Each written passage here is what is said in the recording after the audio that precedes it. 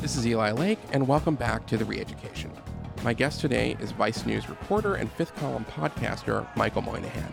Our topic is why so many geniuses have embraced such terrible politics.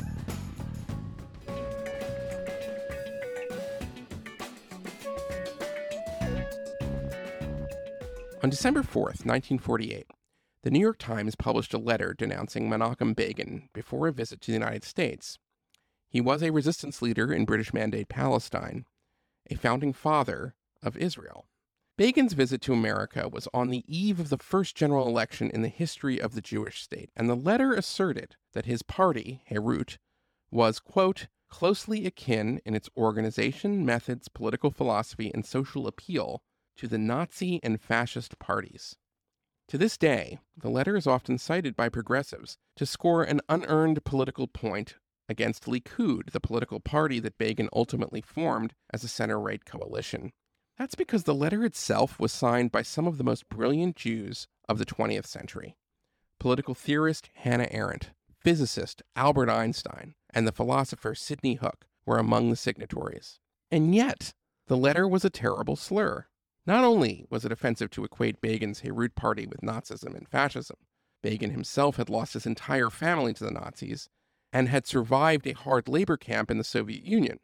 But Begin was also crucial to the very survival of Israel as a democracy. After his Irgun resistance organization, earlier that year in 1948, had arranged a shipment of arms to be delivered to its militia, Israel's new national army confronted the vessel and opened fire.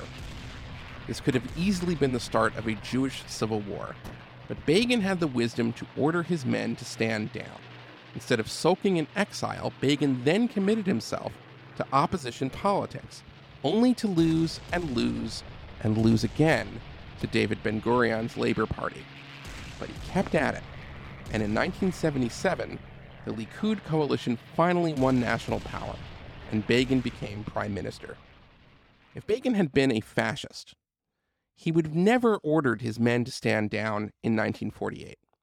He would not have agreed to participate in opposition politics, and Israel may have remained effectively a one-party state to this day, or much longer than it did. I bring all of this up because it illustrates an important principle about genius and politics. There is no denying the contributions of Arendt, Einstein, and Hook to their respective fields. And yet they got Menachem Begin totally and utterly wrong. So why were their opinions so influential in 1948? And in some cases, to this day? I think it has to do with a common fallacy about intelligence. Most people believe human beings possess a singular intelligence. Sometimes this is expressed as intellectual quotient or IQ. We believe there are smart people and dumb people. But as the great paleontologist Stephen Jay Gould argued in his 1981 book, The Mismeasure of Man, this is wrong. The human mind is too complex to be assigned a numeric score. Rather, people have different kinds of aptitudes.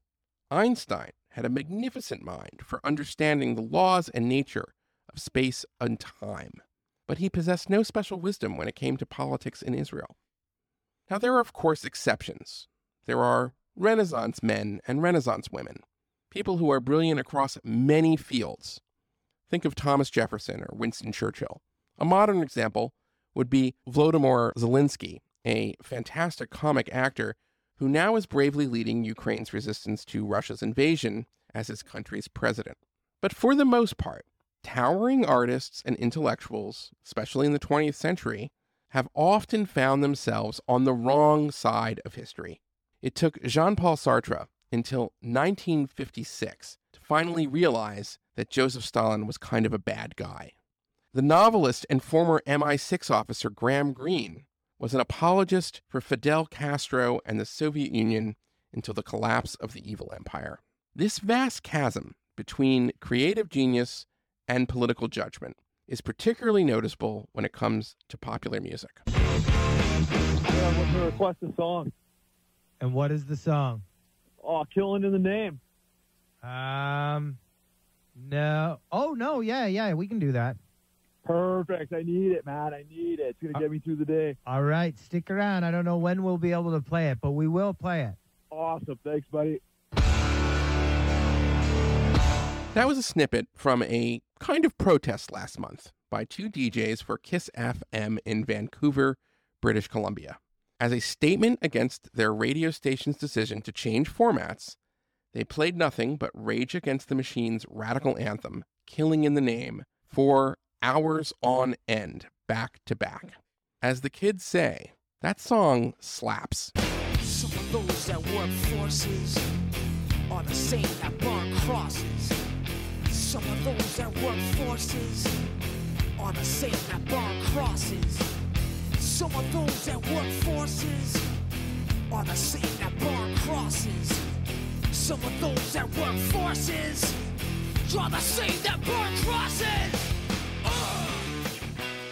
Now, I would love it if Rage Against the Machine in the 1990s used their celebrity and genius to support the Iranian students who led an uprising in 1999 at Tehran University, or the Otpor movement that resisted the tyranny of Slobodan Milosevic in Serbia.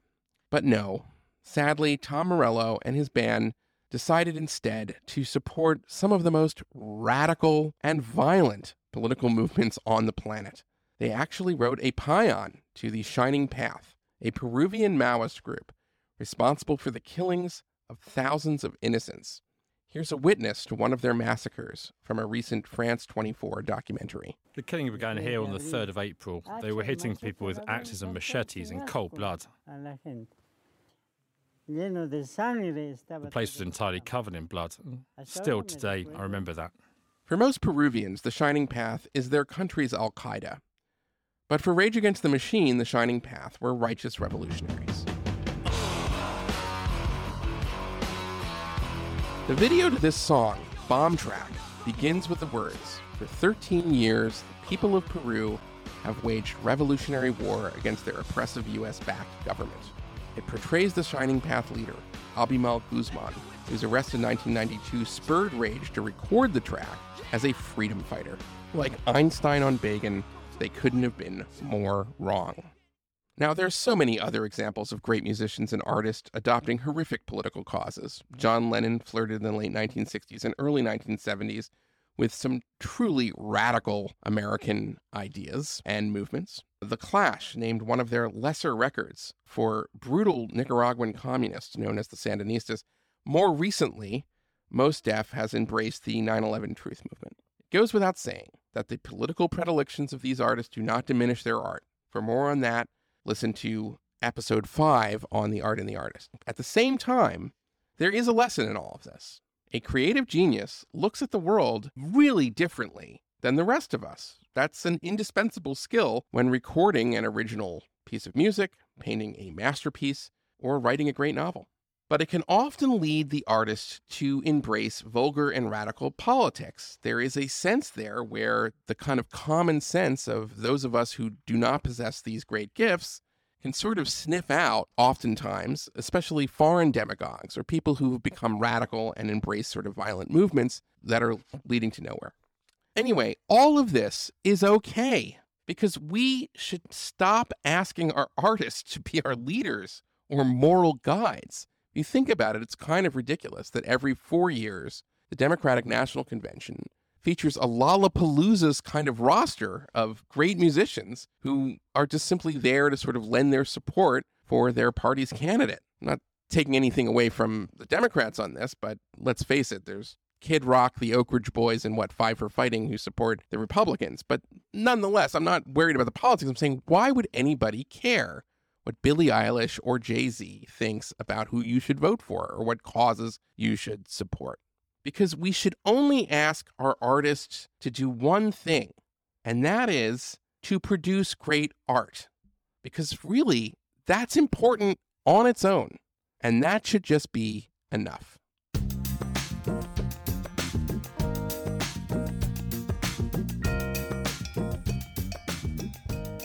Well, right now we are really fortunate to have a dear friend and himself a great podcaster at the Fifth Column and America's #1 anti-plagiarism cop, a great thinker and reader, intellectual, Michael Moynihan, thanks so much for coming into the Reeducation Camp.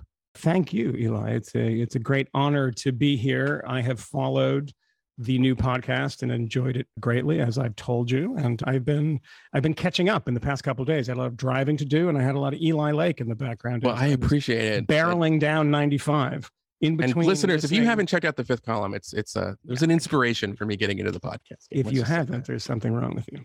There is something wrong with you because it's a really these guys were there early. My goodness, calling BS on a lot of the cultural insanity. Yeah, we were the Ramones of podcasts, right? We were the Ramones of inspired the Pistols. The Ramones of the post-woke podcasts, I would say. Yes, the Ramones. Well, anyway, now that we're on the topic today is, of course, why is it that so many great artists have horrendous politics? And are there any exceptions to the rule? But before we get to that, let's just sort of talk about some of the biggies. And the first group that comes to mind is, of course, the only band that matters, The Clash. If you're a Gen Xer like me and Moynihan, they're unavoidable. They are a really great band. One of my favorite bands, Yeah, me too. Yeah. And yet they were they were on the wrong side in the Cold War. Would you say that? Is it fair to say they were basically I think they were on the wrong side of history in a lot of things? They were on the wrong side of history. They were on the Soviet side of the Cold War. Well, I'll just say this, Eli, to start, is that yes, having politics that are slightly heterodox when it comes to mainstream music culture. I don't think they're probably pretty mainstream when it comes to politics in general. It actually trains you. It trains you in a great way, because if you want your politics to match with the politics of your bands, of your novelists, etc., you're not going to listen to a lot of good bands or read a lot of great novels. So at a very young age, become accustomed to other people's views, even if they're very different than your own. And it's good to listen to bands like The Clash, who have terrible politics, and they don't hide their terrible politics at all, considering there is a great triple album called Sandinista. Yes, there is. I guess they couldn't name it Year Zero with Pol Pot or something, but Sandinista was, and it's funny because when you asked me to do this, you ran down a couple of bands, The Clash being one of the first ones, which is fantastic because I know a lot about The Clash and I listen to The Clash constantly. And it made me kind of look a little deeper into some of the politics, because I remembered watching a documentary that was produced by Don Letts, very famous, I think, Jamaican English DJ, and later joined Mick Jones from The Clash in his subsequent group. Mescaleras? Big Out of Your Dynamite. Right. Mick Jones's band. And Don Letts did a documentary about The Clash called West Way to the World. And I remember watching it in 2003, 2004, and going back to it and remembering a quote from Joe Strummer, who died, I think, the year before it came out. Almost 20 years, by the way, since Joe Strummer died in 2002. Really depressing. And, I'm going back and I was right that Joe Strummer mellowed quite a bit in his politics as he got older, as a lot of people do.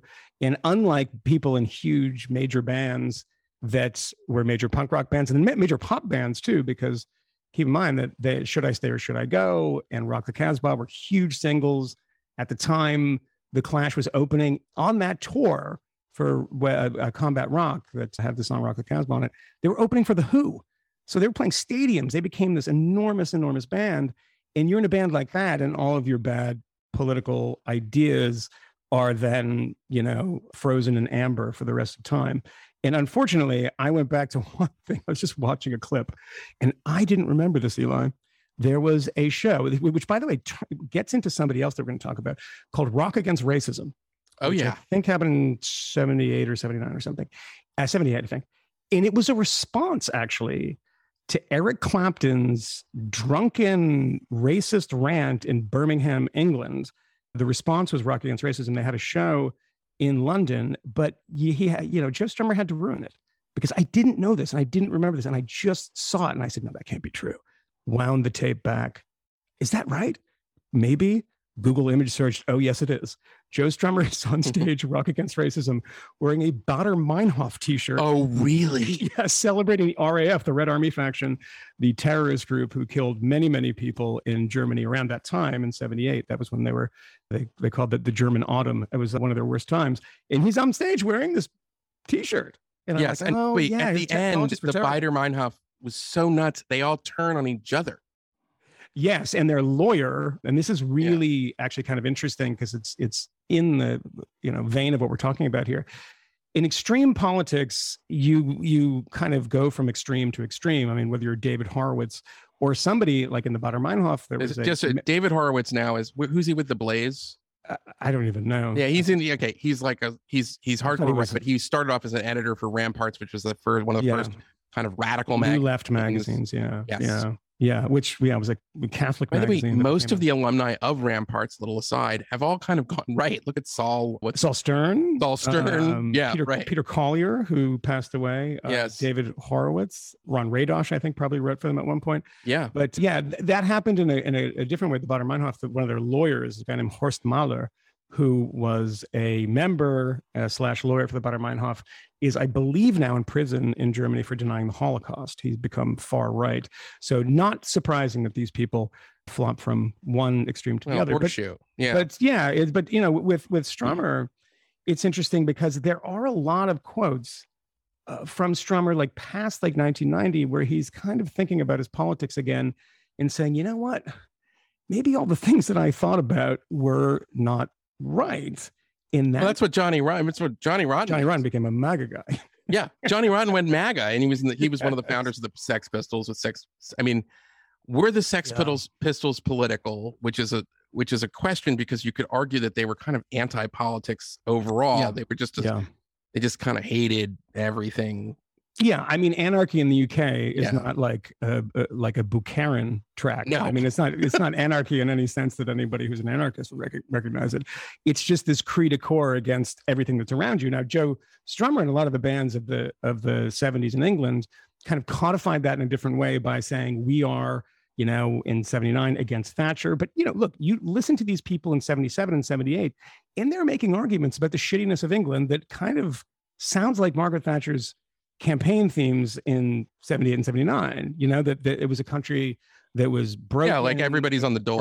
Everyone's on the dole. The famous poster created by Saatchi and Saatchi, which is one of the greatest political posters of all time, which has a very, very long dole queue, and it says labor is not working, which is a fantastic poster. It's one of the better political posters. But being around in that time, you have things like Baader-Meinhof. Joe Strummer has also made a lot of people mad when he wore an H-Block t-shirt, which is essentially throwing his support behind the IRA, which was blowing things up in England at the time. And there was a kind of thing about this music when people say, the politics of punk rock, I always stop them and ask them what they actually mean by it, because there's some that's really political.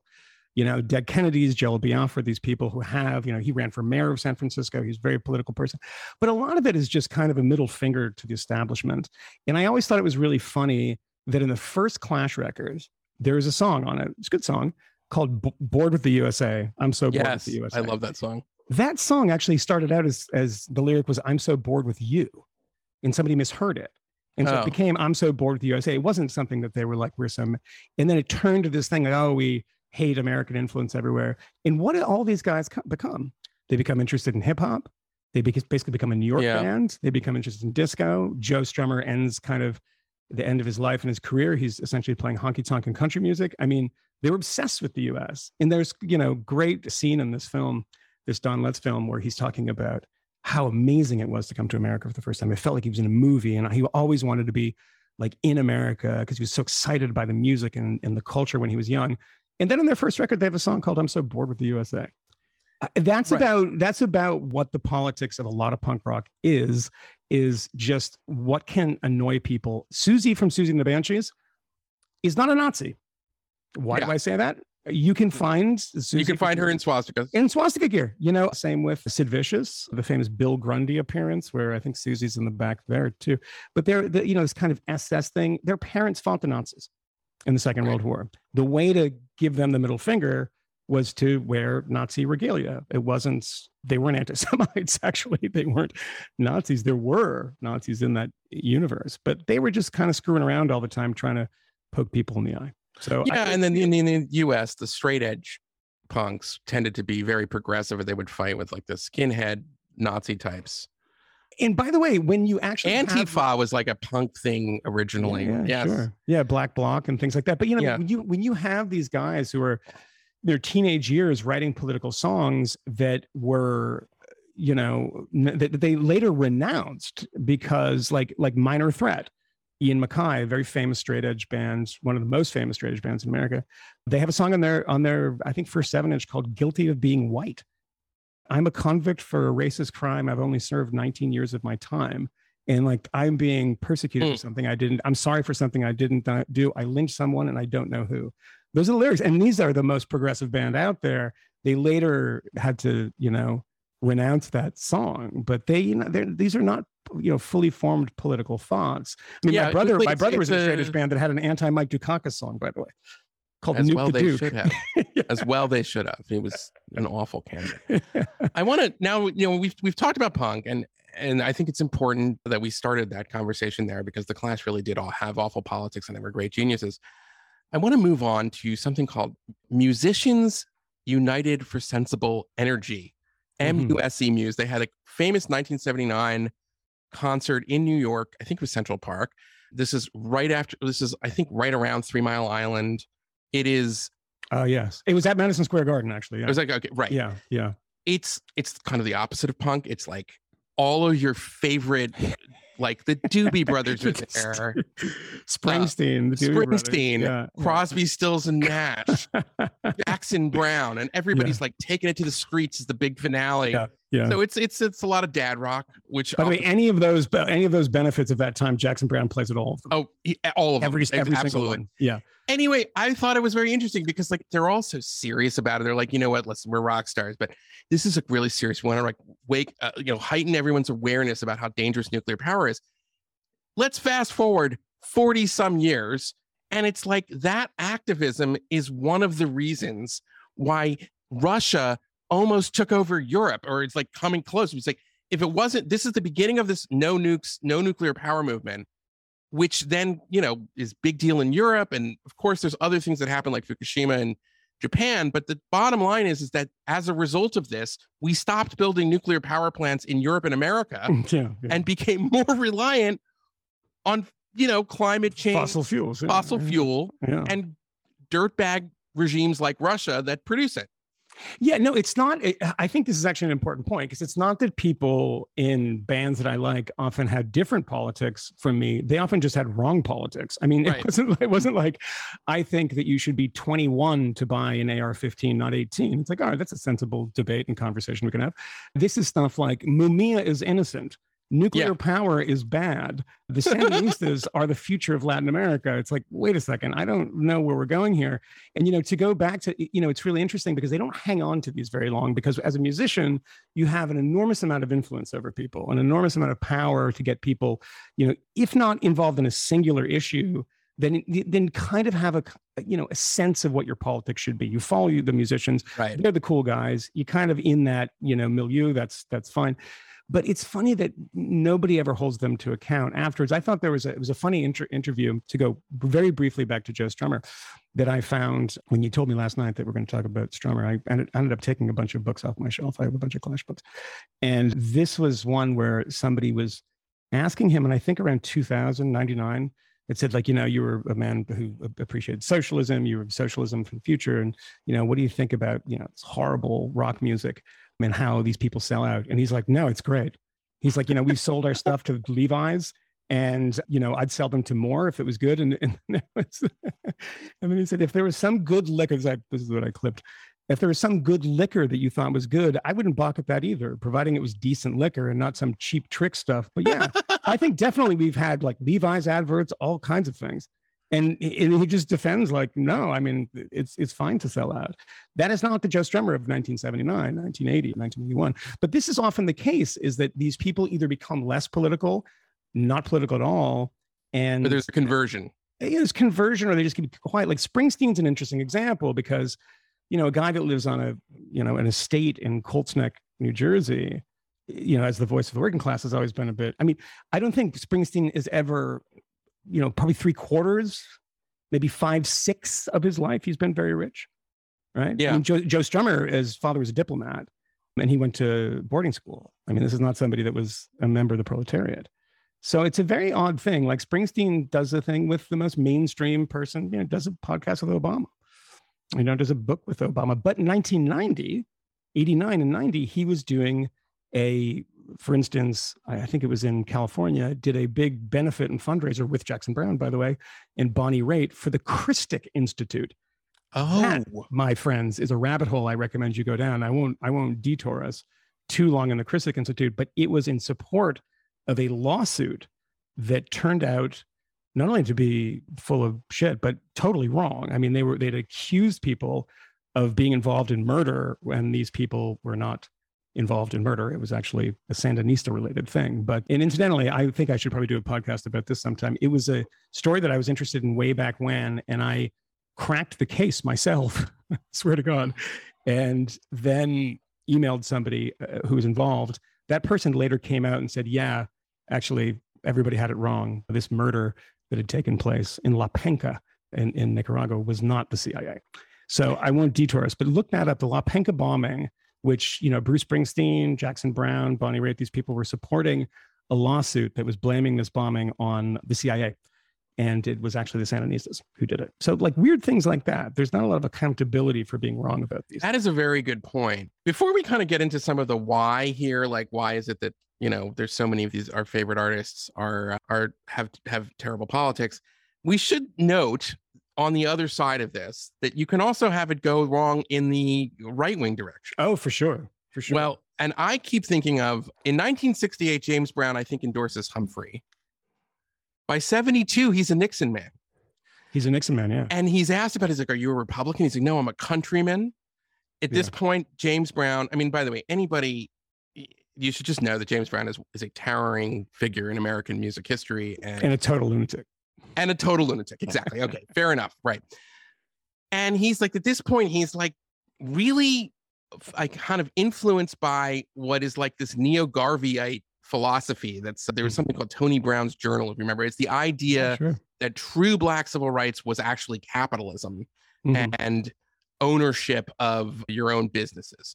And so he's starting like James Brown restaurants. He's doing all this stuff. It ends up like he's, again, much better musician, much better band leader than he is a kind of entrepreneur. But, all of this leads him to support Nixon in 72, which is just an interesting curveball. I'm not saying I would have supported McGovern in 72, but Nixon was a pretty awful, corrupt man as a president. Yeah. And the other big example, as you know, is that we mentioned earlier is Eric Clapton. Yeah. Who, if I want to be like a little trollish, do we really count him as a great artist? Anyway, no, no, we don't.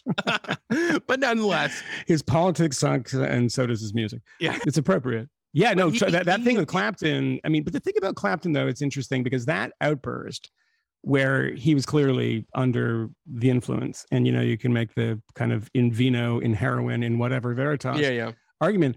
He wasn't very political after that.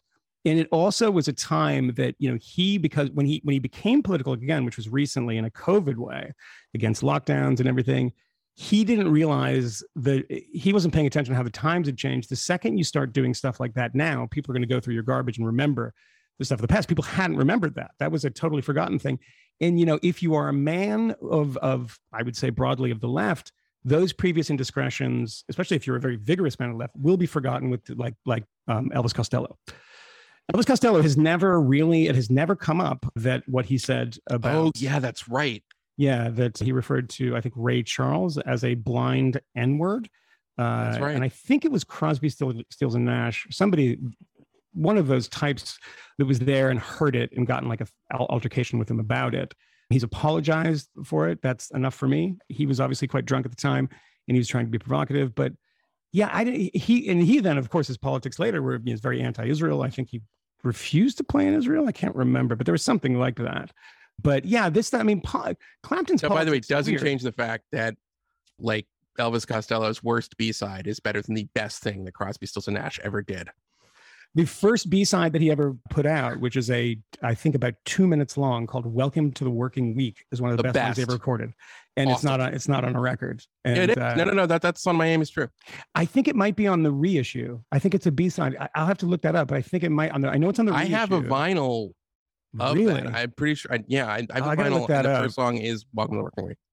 because it has, oh no, sorry. Welcome to Reggae is the B-side, I think of that is Radio Sweetheart, which is that is not on an album. That's not an album, and it's kind of a country tinged with a lot of pedal steel. Great song, but it does prove your point that his B-sides are better than most people's A-sides. Not most people. Crosby, Stills and Nash, completely overrated.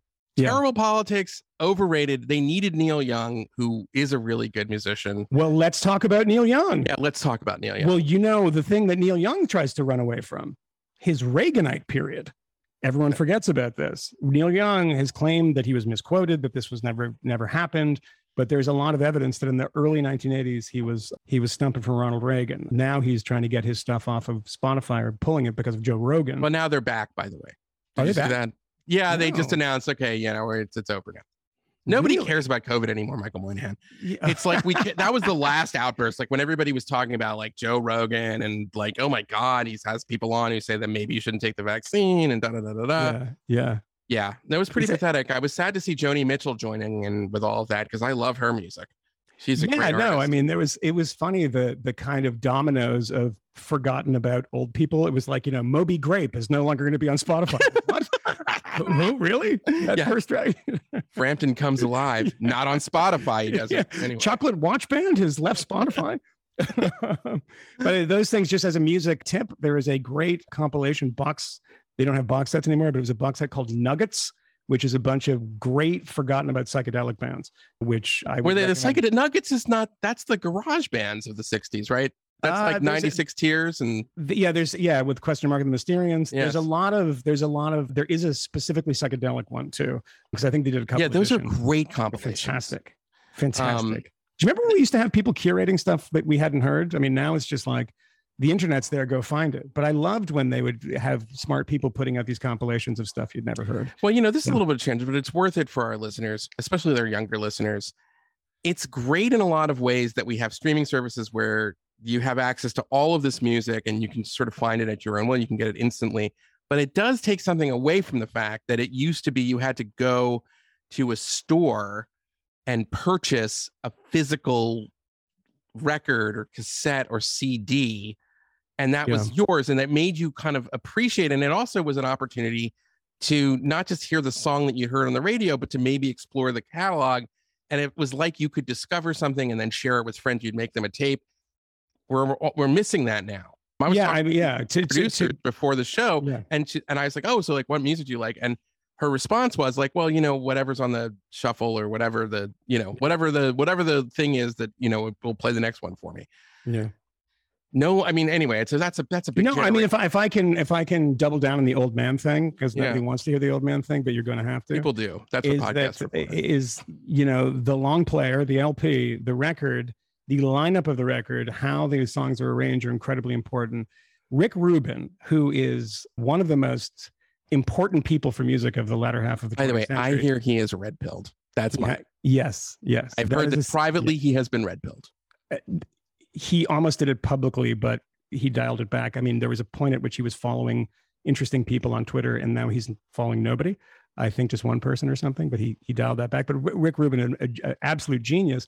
But he has a podcast called Broken Record in which he talks about music with famous musicians. And he had the guitar player from Love on to talk about Forever Changes. That is a record that if you listen to beginning to end in its arranged order, is different than if you listen to the track separately. It's a totally different experience. And that kept on happening until the 90s. I mean, the Flaming Lips album, The Soft Bulletin, is a record that you have to listen from beginning to end. In that, and I used to go into record stores and I'd buy records based on the covers, based on the labels. People used to remember that bands from certain places. I think I talked about this one time in the fifth column.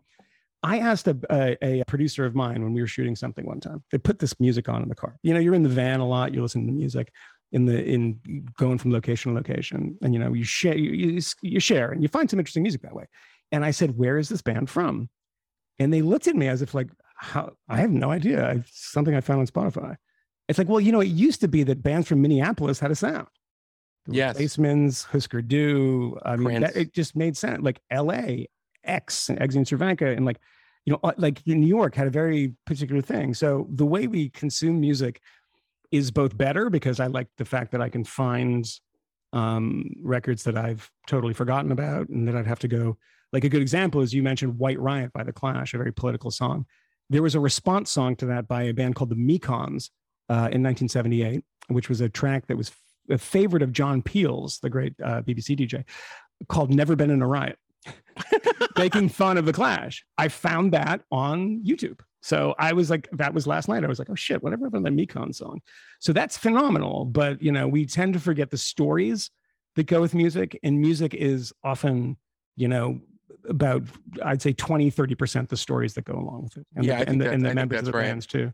Well, listen, with the remaining part of this interview, I want to explore with you the idea that it makes perfect sense that great artists, whether they're musicians or visual artists or actors or playwrights, of course they would have goofy politics, because it takes very different kinds of personalities to be not just a political leader, but somebody who understands, like, to be a great artist, you sort of have to think differently than everybody else. You have to see the world differently to be very creative. And you also have to have an uncompromising approach to your art, which would maybe lead to an uncompromising approach to your politics. So, you know, it makes sense to me that Rage Against the Machine would embrace the shining path, because Rage Against the Machine themselves are like, you got to be like kind of nuts to put out that kind of music, in the sense that, like, no, you know, they're very creative, and they could not accept other people telling them, giving them any input into it. So I'm not, you know, when you sort of think about it, of course, really creative geniuses are going to have weird politics and bad politics in a way, and we shouldn't be surprised by that. What do you think? No, we shouldn't. I think that there's a point at which it tips from something that is part of the pose and part of the kind of instinct of the anti-authority, not authoritarian, but anti-authority thing, to something that becomes, I like a different type of authority. A good example of this is Tom Morello, actually from Rage Against the Machine, the guitar player from Rage Against the Machine. You mentioned Rage Against the Machine when we were talking. Yeah. We were texting about this. And I had to dig up something that I remembered. And this is, you know, a band that says, you know, burn it down. You can't, you know, do what they told you. You're not going to do what they told you. I love that right? song. Yeah. It's a great song, right? Do what they told you. Some of those who with forces the same that burn crosses. Yeah. Such a great, yeah. And the whole thing about, you know, kicking against authority is kind of odd when Fidel Castro dies. And Tom Morello tweets, by defying Yankee imperialism for 50 years, instituting the best healthcare, child immunization, and literacy systems in the Western Hemisphere, surpassing the US and Canada, exporting doctors to countries in need of, et cetera, et cetera, et cetera. And is saying, you know, this, you know, RIP, Viva la Revolucion, RIP Fidel. Those are the two hashtags. These are no longer people that want to question authority. Those are people who love authority and who want to submit to a certain type of authority. And that's when it kind of unravels, because when you're a kid, you don't think about the politics as meaning much, because you'd have to, you know, read about the countries, read about the issues, but you love the instinct. You love the fact that, like, yeah, fuck these people. I'm going to, you know, kick against the pricks. But the second you kind of look at it, you know, with a more skeptical eye, you realize these people are all mostly frauds, right? I mean, they're perfectly happy living incredibly rich lifestyles and, you know, vacationing on Mustique with Richard Branson or something. They don't, I mean, it's an old criticism, but I think it's one that's always worthy, because living in a way that meets your ideals, there are some people that do it. And I always have a lot of respect for those people, even if I think their politics are dumb. But it's not very often that you have that. Like, I mean, you literally have terrible bands who are super, super political and radical, you know, bands like Chumbawamba, who, you know, were like essentially. Oh, that's right. They were anarchists. They were anarchists or something. And, you know, they, in fairness to them, they lived kind of by their ideals and, you know, wouldn't, you know, do a lot of the stuff and sell their songs and stuff like that. I think it's dumb, but at least they're, you know, keeping up appearances and actually doing the things that they purport to do. Yeah, I just think as far as politics concerned, like, I don't care what Ted Nugent thinks about gun control. I mean, he's literally has songs about, like, sleeping with, like, 15-year-old girls. I'm not like, I wonder what he thinks about tariffs, on China. Right. Well, that's the great Chappelle line. Like, what does Ja have to say about 9/11? Right. You gotta, right. I mean, it's a very good point. Like, we shouldn't look to these people, but we know increasingly in our celebrity driven politics, it's like the line is blurred. It's not entirely new. I mean, this has always been a part of American politics. If you read like Caro's great book about his biographies of Lyndon Johnson, he gets into like how, if you wanted to be governor of Texas or senator from Texas, you had to basically like have like a honky tonk band and give everybody free barbecue. It's like, there was always this sense of, that there was always this blurring, especially in American democracy, between the celebrity and our political, but it's become even like more intense, obviously, with President Trump.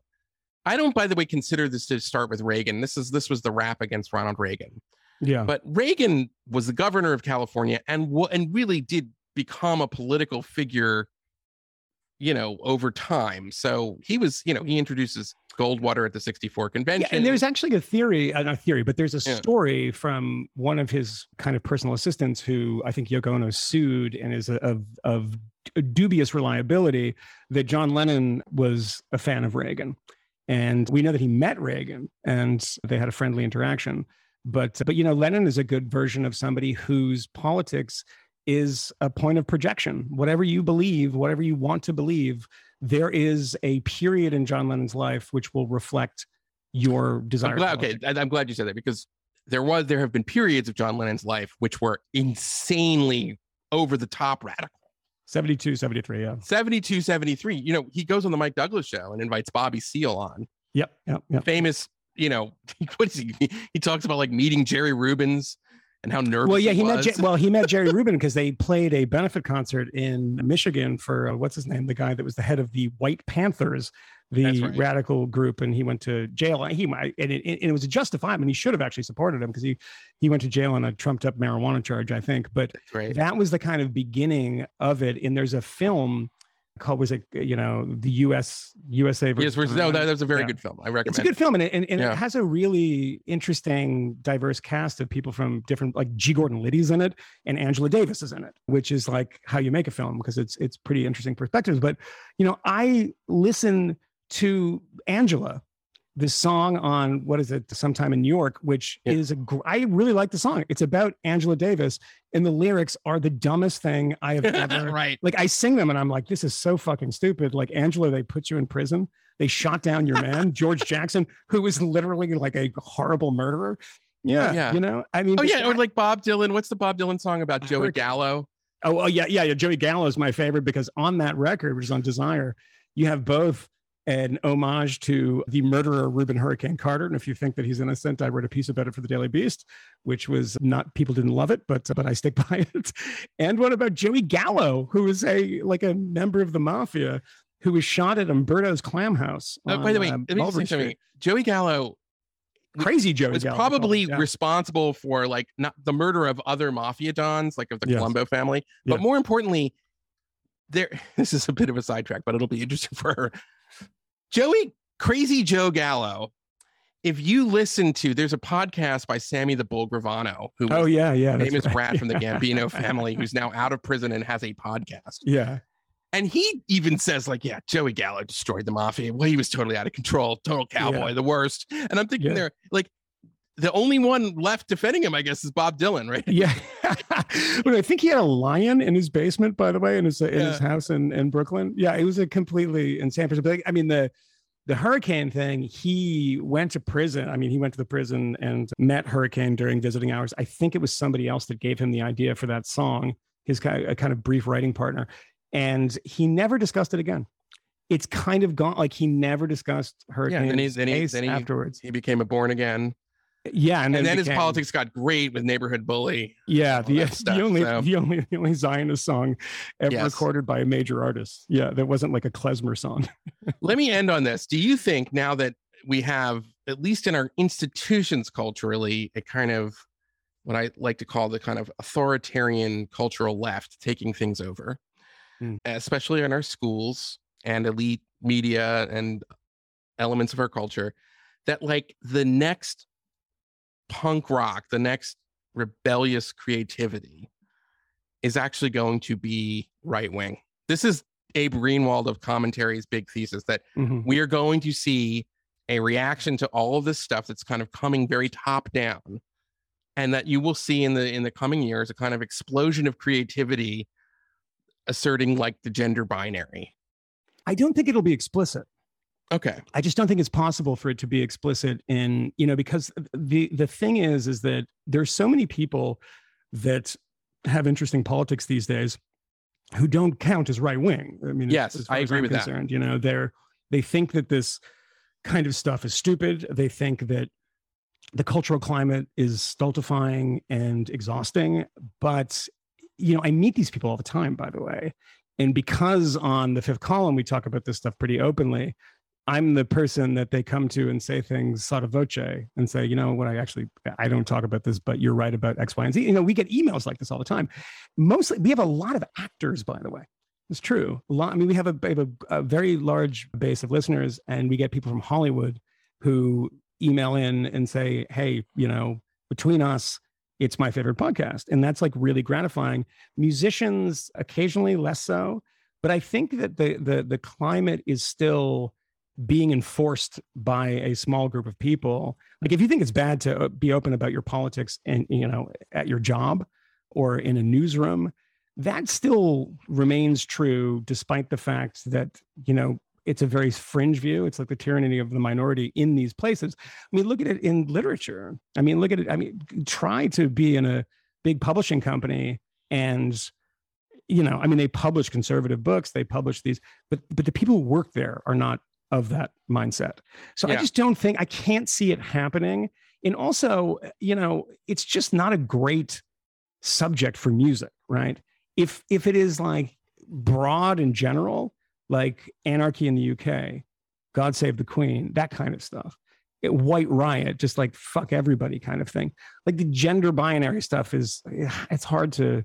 Yeah, no, fair. That's a fair point. But I do think that there's this great line from Billy Bragg, who is another commie and a great musician in my view. Really terrible politics and a lot of great records. Terrible politics, great music again with Billy Bragg. And quickly before you continue, I want to give Bragg credit because he does engage with people who disagree with him. For instance, our friend Nick Gillespie did an interview with him, which is really interesting and is on. I'll on check YouTube. that out. Yeah, it's really good. Okay, so Billy Bragg has this great line. He says, "If you've got a blacklist, I want to be on it." Yeah, that's a very rock and roll attitude. It's a very punk attitude in a lot of ways. Which, by the way, is in a song that is named after the bloody massacre that was conducted by a top-down government. Yes, exactly. And it's in a song that is praising Maoism in a way, right? Forward, Right, exactly. Yeah. On the album Workers' Playtime, which has a Maoist image on the cover. Yeah. 100%. Yeah, bizarre. So anyway, if you've got a blacklist, I want to be on it. Well, I don't know if that's your attitude and you're like 19 years old right now and you're forming a new band. Yeah. What is your blacklist? Well, if write a song about like, why George Floyd was intoxicated, or write a song, I don't know, like find that would be not very popular. Right. Find like, you know what I'm saying? Like find the raw nerve, and the raw nerve right now is all like making fun of the hypocrisy of these super progressives with their luxury beliefs.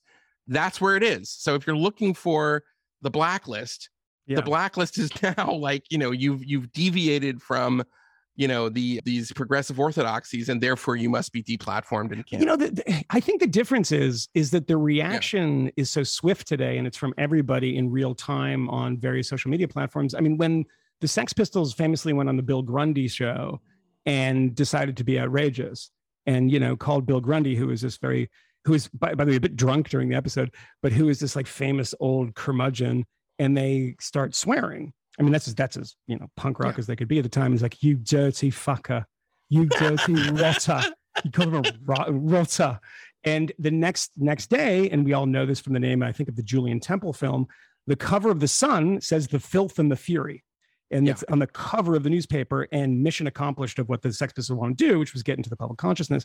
Now, it's you say something, and it's kind of in a micro community attacked immediately, and there's no way of really outraging people anymore. And I suppose the way you do it would be something that is really so far beyond, would be something about gender or race or whatever it might be. And the problem with that is that the people who do stuff like that tend to be, actual like fascist bands. No, we don't like. Nobody's Screwdriver or endorsing something, fascism. I'm just saying, if you really wanted to upset the apple, No, I know. Yeah. Yeah. There's nothing you can't upset anyone anymore. You would write a song called "Thank You, Clarence Thomas," because it's not a clump of cells; it's a baby. 1, 2, 3, 4. Yeah, exactly. Thank you, Clarence Thomas, you're a hero. Yeah, that would be. You saw the SNL sketch, one of my favorite SNL sketches of Iron all Lady. time, with Ian Drury. Yeah, which is unbelievably funny.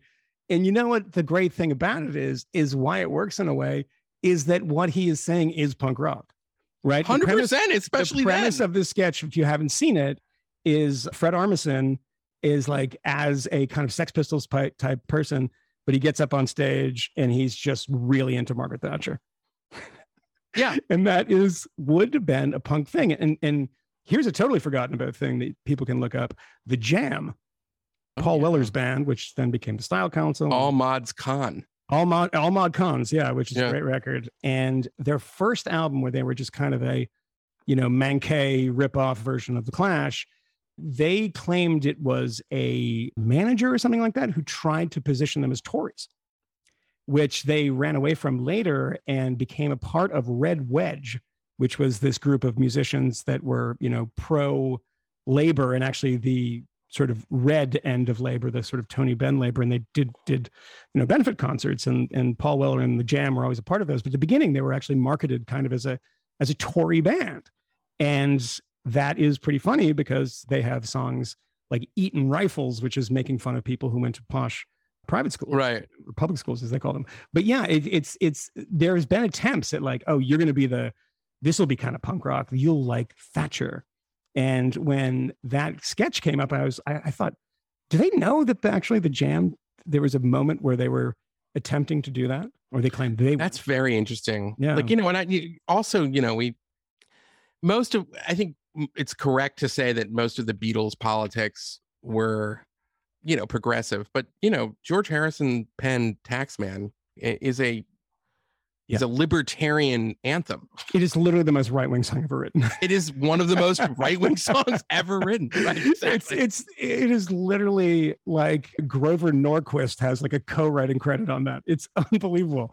It's a song about paying too much taxes. And what is the biggest, most famous kind of record that is obliquely about paying too many taxes? Exile on Main Street. Yeah. Oh, where you go to the south of France because the British government's taking 90% of your income. Yeah, that was. And by the way, that's another interesting thing is that the Stones in their era, like when they're in the early 70s, when they're putting out all this great music, are of course part of the progressive sort of firmament in a way. Like they were all, understood to be part of like sort of that world. Yet go back and read the lyrics to Brown Sugar. It's one of the most inappropriate songs. It'll blow your mind. The song is basically it's like a tribute to slave masters, basically. Yeah. Rape and raping your slave. That is. I think didn't they just announce they're not going to play that song anymore? I think they actually said that. I mean, listen, I'm a genie's out of the bottle. Yeah, the genie's out. It's a little too late, guys. I mean, that song is kind of part of the fabric of America. 85 years old. I'm not going to play this song anymore. It's offensive. It's like, no, I think no. I know all the lyrics, so I think you're good. Yeah, but so it's another weird. It's an interesting thing because what was kind of seen as edgy and acceptable and okay at the time, and I don't think that there was ever a moment where Mick Jagger and Keith Richards were, like Wallace voters or something. No. But now that you would not be able to do that, even if you were like, listen, we're doing it to like sort of point out how horrible it was or whatever. Yeah, it is and if people think about, the Beatles and Revolution, a song that was attacked, by the way, by the New Left Review, Tariq Ali, I think, was maybe editing the magazine at the time, who later became very good friends with John Lennon in his very sort of hard New Left period, but attacked by the New Left Review, very brief period when they were actually Maoists, when Lennon became kind of a Maoist in 1972, and apologized for, if you go carrying pictures of Chairman Mao, you're not going to make it with anyone anyhow, which is... There's an interview where Lennon says he regrets that line. It's on that Mike Douglas. He says he's asked the question about it. He says, I regret saying Chairman Mao, and it didn't make any sense what he was saying. Yeah, he kind of, I think he ends up walking that back later too, if not deliberately. But, the Stones, because they're always coupled, are you a Beatles fan or Stones fan? The Stones never really did politics, but they did one. And if anyone remembers this, I'm going to give you... Neocon. Yeah. That was from 2004. That was a weird moment. And there was a COVID lockdown song. So there was. That was kind of in the Clapton anti-lockdown vein, which is actually pretty good.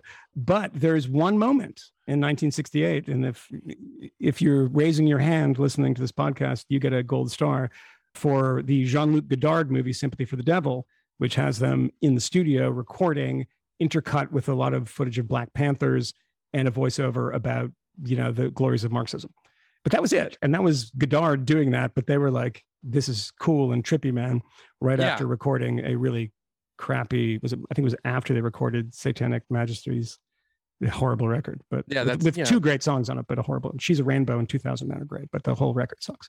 So anyway. Okay. Since you're here, I got to ask you this. We got to talk just briefly about Morrissey.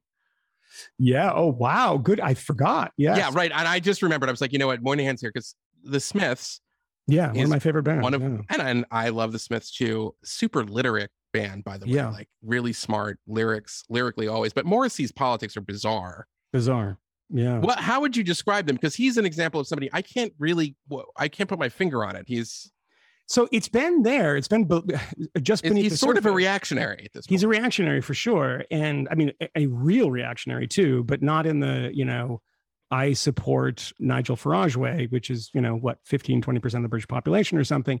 It's much further right than that. There is a fringe party led by an Irish-British woman called Britain First, which is, the Oswald Mosley party of today. Yeah. And he had said something about it. He had made noises about it. And then he was spotted, I think, on Jimmy Fallon or something, wearing a Britain First pin. This stuff had always been there. And this is the thing that you have to disaggregate, which I had always defended this in the wrong way. And I was wrong. Songs at the beginning of Morrissey's solo career have a pretty distinct anti-immigrant flavor to them. There is a song called Bengalian Platforms, which is a brilliant song on the first album, Viva Hate, which is about Indian people trying to fit it in the UK. But it can be taken in a bunch of different ways. The album, 2 albums later, Your Arsenal has a song called National Front Disco. Now, National Front is an extreme right organization, and he was accused by the NME and all these newspapers, music papers, of playing in Finsbury Park with a British flag around him, playing that song, and saying that this is extreme nationalism. And he denied this at the time. He did have a B-side that really gave it away that nobody remembers, called This Is Not Your Country. So that actually might have been the first red flag that no one saw. Yeah. But yeah, it's very, very strange. But because he creates, and this is the challenge to people, is that he creates a type of fan that is so fanatical. And so, they travel the world. It's like Grateful Dead for foppish people in a way. Yeah. And now there's all these people. They tend to be, they were the kids that were outcasts in high school. They tend to mostly be kind of liberal people. And I've seen, because I've done a little, background on this a while ago, that people have just said, I'm throwing my Smiths albums away. It's almost like the people in the South. Really? Yeah. People in the South burning their Beatles records after John Lennon says we're bigger than Jesus. It's that kind of thing of people said, I reject my past. It's sad. It meant a lot to me, but no more Morrissey because of his kind of anti-immigrant politics. And this has been he did a record in which I think it was a covers album a couple of years ago. And Billy Joe Armstrong from Green Day sings on one of the songs with him. And it's one of those things where, Morrissey doesn't show up, but you go to the studio and there's lyrics for you. And he was widely criticized by people and said, how can you do a song with, and I think he might've even backtracked or apologized for doing something. Cause that's what happens, right? Anybody who performs with him or tours with him, they get asked these questions. Do you support his politics? Which I think is kind of crazy, actually. I think it's crazy too. I mean, this episode is sort of like part 2 of an earlier episode of the Reeducation called The Art and the Artist, where you just have to understand that you're just never going to, all kinds of great artists are going to end up being scoundrels. Just going to happen. Yeah. And you have to be able to sort of separate those things. It's an important principle in general in this era of cancellations and so forth. Yeah. I'm very surprised to hear that, because I really do think that Morrissey not just is a great artist, but he's put out a lot of really great material. Enormously 40 influential years. artist. It's incredible. An amazing artist. And, yeah, somebody who I won't stop listening to regardless of his politics. But as I said, I mean, a funny writer. He's a funny writer. I love artists that I love pop stars that can actually write hilarious songs. Exactly. And that was the thing that people always misunderstood, was that the Smiths were a depressing band. It's like, no, they were actually a hilarious band. And there was a kind of melancholy to it, but there was always laced with this incredible humor. And when I said before that, I would kind of separate. Heaven knows I'm miserable now. Yeah. But which is a funny song, by the way. Yes, it's very. I was looking for a job and then I found a job, and heaven knows I'm miserable now. Yeah. I mean, when I said, like, I thought there were, these are probably not Morrissey's views. He's talking from a character. That is the hard thing to always disaggregate. I mean, when you read Saul Bellows' characters, and people say there's kind of racial problems with how Saul Bellow writes black characters or something. Is he writing from a perspective like Mr. Sandler's Planet, for instance? Like, is he writing from a perspective that's his ideas, or is he creating a character that has those ideas? And that's a really hard thing to understand. But then again, novelists keep that stuff close to their chests. Singers will put a pin on their jacket and go perform on Jimmy Fallon. They're a little more obvious about it because there's less at stake. So yeah, I mean, it's a weird thing, but don't be alienated by people's politics, because if that were the case, I probably would not leave this podcast and listen to Billy Bragg, which I'm planning on doing, because he reminded me how good that record is. It's a great record. With that in mind, thank you so much, Michael Moynihan. I really hope to have you back. Eli. We need to do a Hitch episode. We need to do a Hitch episode. We need to get you back in the fifth column. You are a listener favorite, as I always tell you. It's you and Ben Dreyfuss. Believe it or not. Believe it or not, you guys are big fan favorites. So come back anytime. We'd love to. We'll do, and we'll have you back for. I'm going to do a Hitchens special at some point. Let's do it. This has been The Re-Education with Eli Lake, a Nebulous production. Please find us wherever you find your podcasts, and if you are listening on Apple Podcasts, please leave a 5-star review. It helps other people find the show and makes us feel really good about what we're doing.